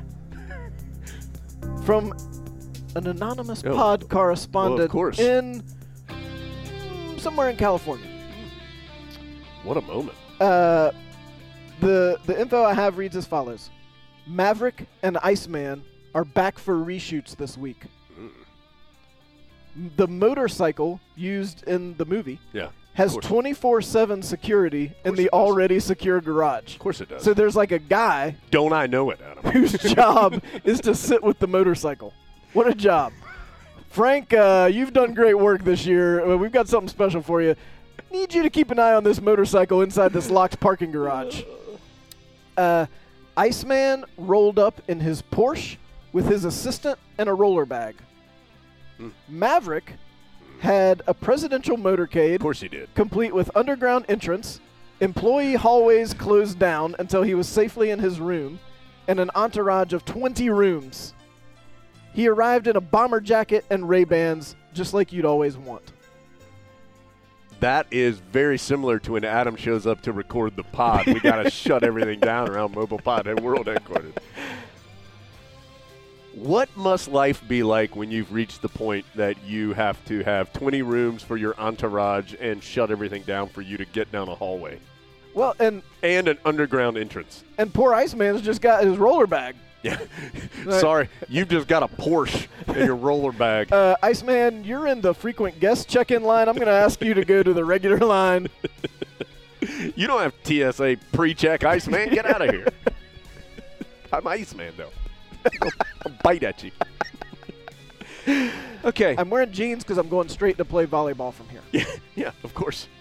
Adam, little bit of just an enlightening piece of football news that I realized. I even texted you about this. Yeah. I had just completely forgotten about this. Yep. And this is a big deal. So 2 starters for Carolina, Patrice Renee and Dominique Ross, or projected starters on the Tar Heel defense, they have to sit out one half of the South Carolina game. Now, the Tar Heels can choose first half, second half.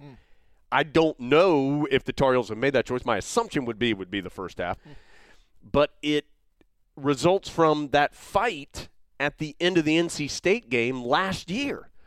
And I had just totally forgotten about it. But so Patrice Renee, I think, Carolina's best corner, at least most proven corner at this point. And Dominic Ross, who's had a terrific camp, is going to be a starter at linebacker for the Tar Heels. Both have to miss one half of the South Carolina game. That's a big deal. Now, I just totally forgotten about it, but now it's back to reality. I mean, that's a big deal for the Tar Heels. Plus, that seems like another era. Yeah, yeah. It just seems like a million years ago. I mean, and you also mean not just the time, but of course the change of everything about Carolina football. Yeah, I understand why you've got to discipline them, and I guess it's just unfortunate for Carolina that it does seem so long ago, not just on the calendar, but just in everything. But that very well could play a role in the game. Oh, yeah, very much so. Okay, this is another thing I think you might have on your list. Once again, we're going to The Athletic, which we like to go to. Steve Spurrier talking about almost taking the Carolina football job. You know, it's interesting. That story has been around forever. I think you and I both knew of this, and I obviously believe it to be true. I have not read this article, but basically in saying that Steve Spurrier was heavily involved. We should have asked Dick Baddour when he was here. We didn't do it. Steve Spurrier was heavily interested in the Carolina job if it came open during the 2004 season. This is when John Bunting was in some trouble as the head coach, but then Carolina beat Miami in that game that Connor Barth made the kick, had a very strong end of the season, won a few more games, got to a bowl, and John Bunting ended up staying on for a couple more seasons as Carolina's head coach. One of those giant kind of what-ifs, and again, a story that I think a lot of Carolina folks maybe knew, but now is out there in the public. Certainly an interesting what-if. It was the first time I had heard Spurrier talk about it. Yes, it's the first time, that I've ever seen it out in public or heard him discuss it. He said in the story, Spurrier says, it was one of their big money guys. He's talking about who had approached him about the Carolina job. And I don't want to mention his name, Spurrier said, because I'm throwing him under the bus already by giving you a quote in The Athletic. I said, sure, I'd be interested. At the time, that job was probably more attractive than South Carolina as far as facilities go. I knew a few people there and so forth from my time coaching at Duke, but I'm glad it didn't work out. What do we think would have happened if that would have happened? Certainly Steve Spurrier had a successful run at South Carolina. Yeah, but we talk about fit all the time. That would have been an interesting marriage. That would have been a bad fit. Yeah. There's plenty of people who remember him taking his picture under the scoreboard, and I understand that was a different time, but that's hard to get my mind around. But can he coach? Yes. Oh, yeah. Would the Tar Heels have probably gone to some sort of bowl every year? Probably so. But hard to. It is a marriage, again. It's a combination that's hard to envision. Yes. All right. Tar Heels are going to sell beer and wine in Kenan Stadium, Adam. You heard Dick Baddour talk about this during the interview a few minutes ago. I guess I understand why this is a hot-button topic for some people. Me personally, I don't think it's a big deal. I think it's very obvious from the way that Carolina is approaching it that they're doing it carefully, kind of dipping their toes in the water to see how it all works out, and then possibly expand it or change things after that. To me, it's a reality of 2019. It was probably a reality of 1995, quite honestly. It just was a different time for Carolina. And once it was law in North Carolina, once the state passed, it was obvious what was going to happen. Yeah. Yep, that's right. I'll be interested to see how it goes. Yeah, I just don't think it's – again, I understand why it's a hot-button topic, and as we discussed with Dick Baddour in the interview, I understand the history of it with Carolina. I don't think it's going to be as big a deal from the negative side as people seem to think that it could be. And I sort of don't understand why it's such a big deal from the positive side. Like, why is it so essential to your experience at the game? I think it is. This is my opinion. We all know you've got plenty of beer up there in the press box, Jones. Right. So let's just go ahead and say this is not some kind of official Tar Heel statement on this. This is Adam and my opinion on this. I think it's purely a financial decision. Right. I mean, people are going to buy it, and I'm going to break some news to folks. There's already people that have things to drink that they're bringing into the stadium. So why not, if you're Carolina, you can provide it in a way that you're going to get some money, and in the way that they're doing it, you're only allowed to buy one at a time. There isn't a section by the student section. I mean, some of that's kind of just for visual part of it. And legal. And legal part of it, sure. I just think for a lot of people it is a part of the game day experience. They want it, so why not provide the service that a lot of people want? And it's already the alcohol. It's in the blue zone. I mean, I think it's in the Pope box. I may be wrong about that, but I think it is. So, I mean, it's already been available in some spots, and now you're just opening it up to everybody. You know when people will definitely all be in favor of it? If Carolina goes 12-0 and goes to the playoff. Yeah. Oh, yeah. Let's see. Yeah, plus now I can stock that fridge up in the booth by third quarter. Who knows what I'm going to be talking about. That's right. No, he's not. Really, I don't know if he is. No, is he? I can't tell. Lee, what do you see down there, buddy? I was going to give a what up to former podcast Landon Turner. Oh. Picked up by the Seahawks. Oh, I didn't see that. Good. So he'll be in camp with them and hopefully can stick through the season, part of the season. I had forgotten until we went back and did the MAC-to-MAC teams how good he was. Yeah. It's so funny. I mean, not funny, and it's not funny to Landon, I'm sure, but I think probably if you listen to that interview that we had with Landon, which was this past spring sometime, he's just right there. It's like he's never totally out, but he can't quite get that last step to be consistently there with the team, week in and week out. Gosh, I know that has to be frustrating. It was. I mean, he talked about that, just how frustrating it is. Gosh, I hope it works out for him. He's such a nice guy. And every time you think it's awesome to be a pro athlete, yeah. Remember, you might get a call on a Tuesday and say, hey, tomorrow at 9 a.m., can you be in Seattle? Right. And could you learn all the plays before you get here so you don't screw it up? Yep. Because Russell Wilson doesn't like it when you don't block for him. Okay, I'm going to go a double one here, Adam. I had a couple of events that I hosted this past week. I'm only bringing them up because I was there. And the most important one? Yeah. We were Monday night, had the premiere viewing of a documentary about the field hockey national championship from a year ago. It was produced by students from the media journalism school at Carolina. And about 30 minutes long or so. It was supposed to be in Karen Shelton Stadium, this event, but bad weather, the potential for lightning moved it inside. So we were in Carmichael. Had a couple hundred people there to check it out. Viewed the documentary, introduced the field hockey team, a couple different things. And it was, they did a really good job.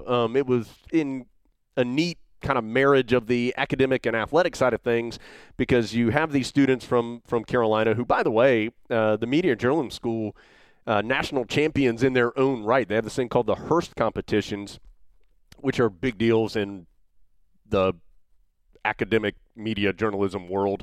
And Carolina's won it 4 out of the last 5 years and 8 times, I think, since 2002 or 2003 or something like that. And so they've been really successful on this national level at this competition, and these students were part of that. And so having them get to highlight the field hockey team and the terrific season they had, and it was just a dominant year, 23-0, 20 wins by 2 goals or more for the field hockey team. Not really honestly challenged that much in the postseason. So just a nice event highlighting a great achievement. To me, that's a natural to end up on the ACC network at some point.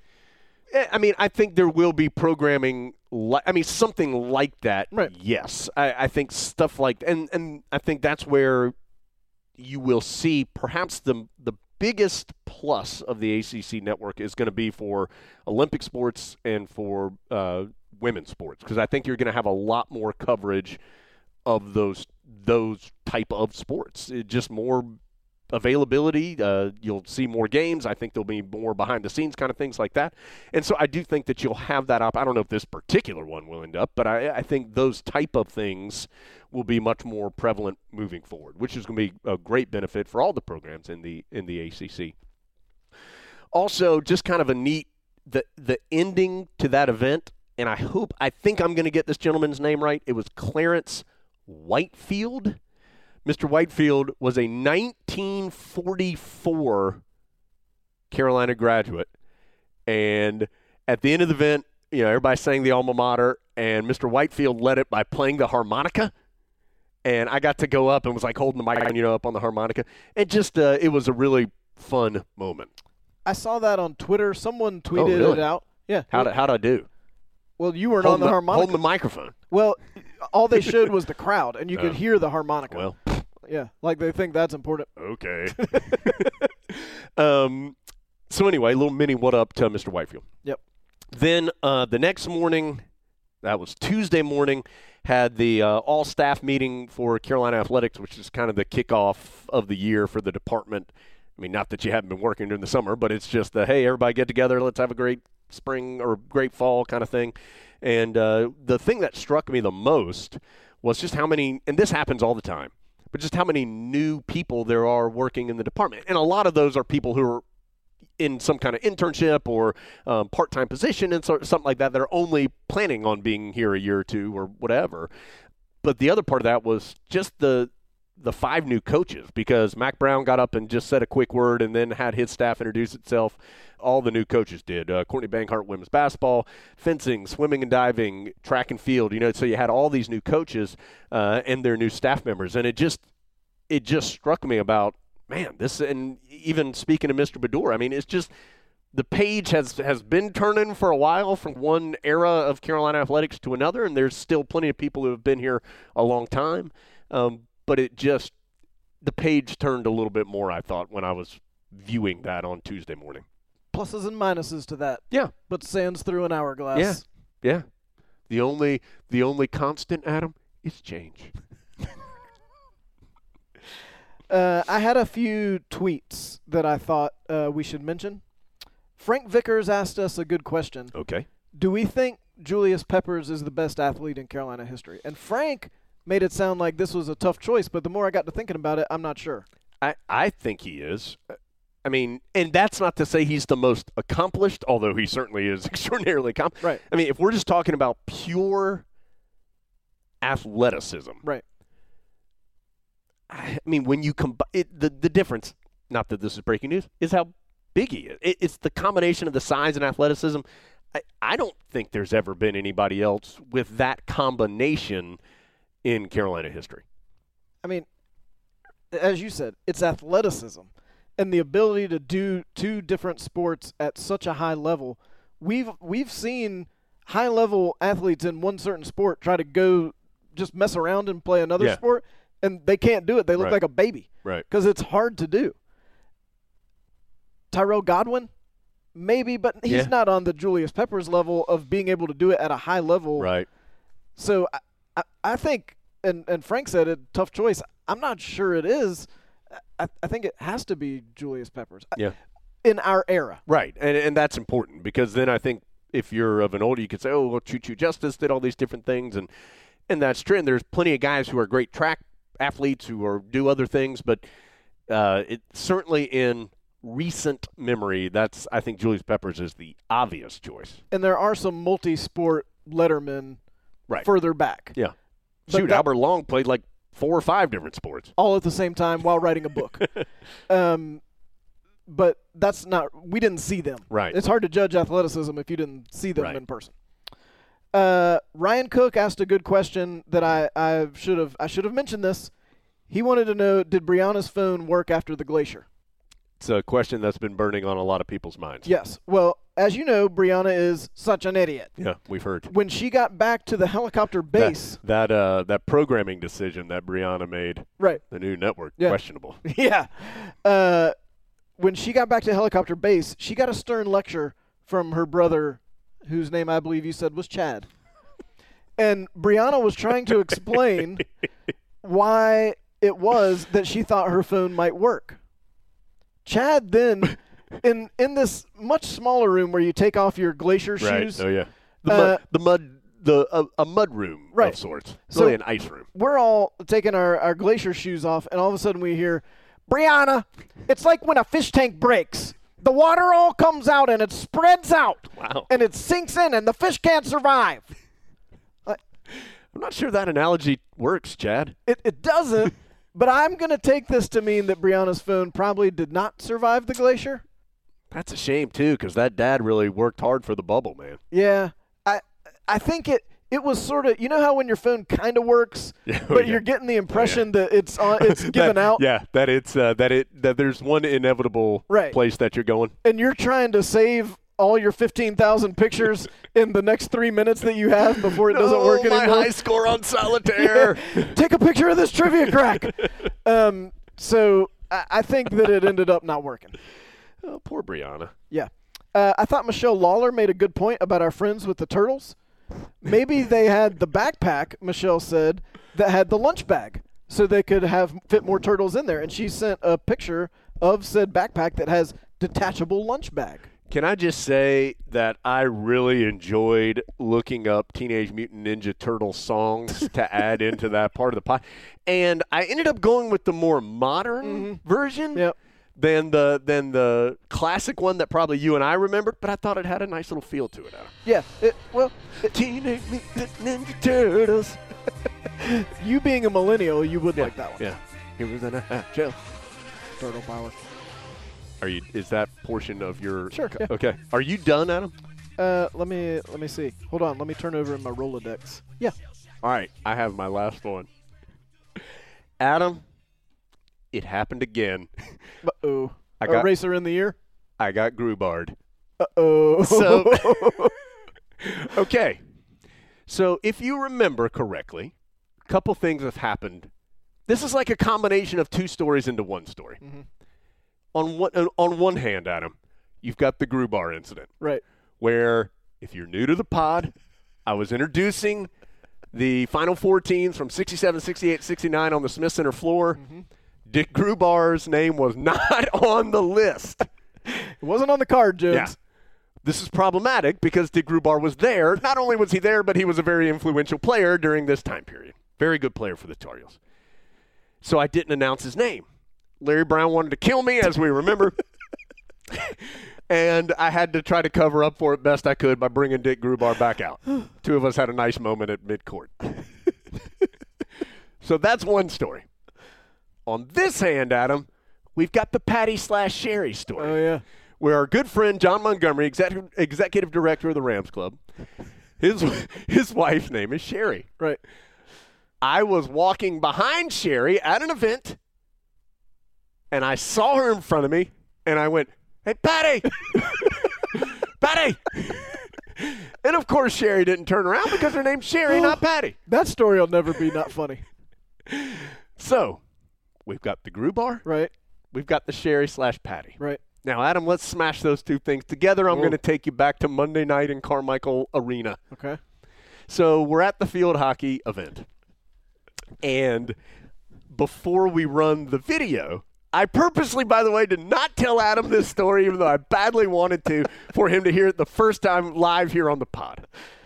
So before we show the video, I was naming a couple people who were there because there were like 4 or 5 different teams were there and coaches, and Bubba was there, and just some people like, hey, these folks are here. Dean of the media of journalism media, Dean King was there. So anyway, one of those people, Adam, was the interim chancellor at the University of North Carolina, Kevin Gustowitz, who, by the way, big Kevin Gustowitz fan, has a lot of background in athletics. He really has made ground-breaking changes in the world of concussions with his research that really shaped the way that both college football, pro football handle concussions now. Big-time Tar Heel, big-time athletics fan, just a good dude. Maybe he'll be on the pod. We would love to have him anytime. Currently interim chancellor. Of course, there is a full-time chancellor search, and he will, as he should be heavily in the mix in that search. So I said, so excited, that the interim chancellor here at Carolina, Kevin Gustowitz, is here, and his lovely wife, Pam. That, Adam, is what was on the card. So, everything's going fine. Oh, boy. We start the video. I exit to go to the back. I then get about 3 or 4 text messages from folks in attendance informing me that the chancellor's wife is not Pam, but it's Amy. Pammy, just put them together. So, You were thinking Spot of Hill. that's probably what Pam. it was, yeah. No, you know what I was thinking, Adam? My sheet said Pam. Where'd you get the sheet? It was provided to me by the organizers of the event. We should name them and provide their email addresses. I will not do that.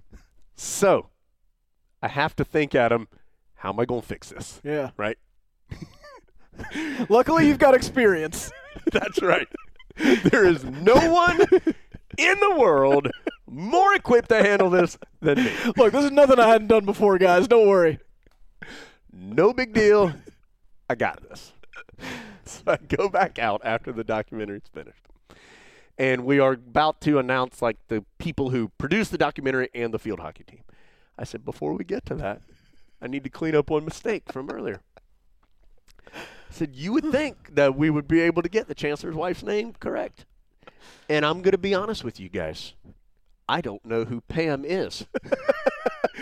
I said, however, the chancellor's wife, Amy, is here tonight. And it's, and I said, and Chancellor? Whoever Pam is, I got my eyes on. and to his credit, he was laughing and going like, oh, no, joking around. And I went up and said something to him afterwards, and he said, oh, if that's the only mistake you make this year, you've had a heck of a year or something. I mean, it was, and I spoke to her too, and it was just a funny moment. But Adam, I knew you would enjoy it when you can put 2 great pod stories together and force them into a story. Here is the moral of the story, Adam. Give me the correct names if I'm emceeing your event. Why would you write down Pam if it's Amy? Well, 2 of the 3 letters. Not you. 2 of the 3 letters are the same. All right, we're giving you an anagram for the chancellor's wife's name. Now see if you can decode the message. Here's Kevin Gustowitz and Map, his lovely wife. Thank goodness they didn't scramble up Guskowitz. That could have taken forever. So the interim chancellor probably not going to be on the pod, is what I've learned from this story. Wow. Well, and what people don't know is in some of these situations, like the Grubar situation, you get the card as you go out there. So Right. there's no time to proofread. Right. You don't have time to fact check with all your various interns. I'm sure I guess I should have fact checked it, Adam. I just kind of assumed that would be a correct fact on the sheet I received. The chancellor's wife. I mean, that's Right. towards the top of the things you'd want to be right. Adam, anything else? Tough week. Just get that out of the way before the season starts, and We're then good. everything will be fine. Everything's fine. Yeah. Okay. So we're going to get out of here next week. We'll be focusing on Carolina, South Carolina. Have some more football guests. Adam, it's been a pleasure, sir, as always. For now, we're going to let Dick Baddour and the RZA send us out here on the latest edition of the Carolina Insider. This is Dick Baddour. So, when I think about BG, just when I think about BG, that could mean Bill Guthridge. We called him BG. Or it could be Big Guy. I mean, Eric Montrose, he's a big guy. It could be Big Guy. But for me, right now in this moment, BG is Big Grits, big time Big Grits. You go, Guy. When I was small, we had nothing at all. We used to eat grits for dinner. Pound box of sugar and a stick of margarine. A hot pot of grits kept my family from starving. Steamy hot meal served less than 5 minutes. Big silver pot, boiling water, salt in it. House full of brothers and sisters, the pot's missing. Pilgrim on a box on the stove in the kitchen. When I was small, we had nothing at all. We used to eat grits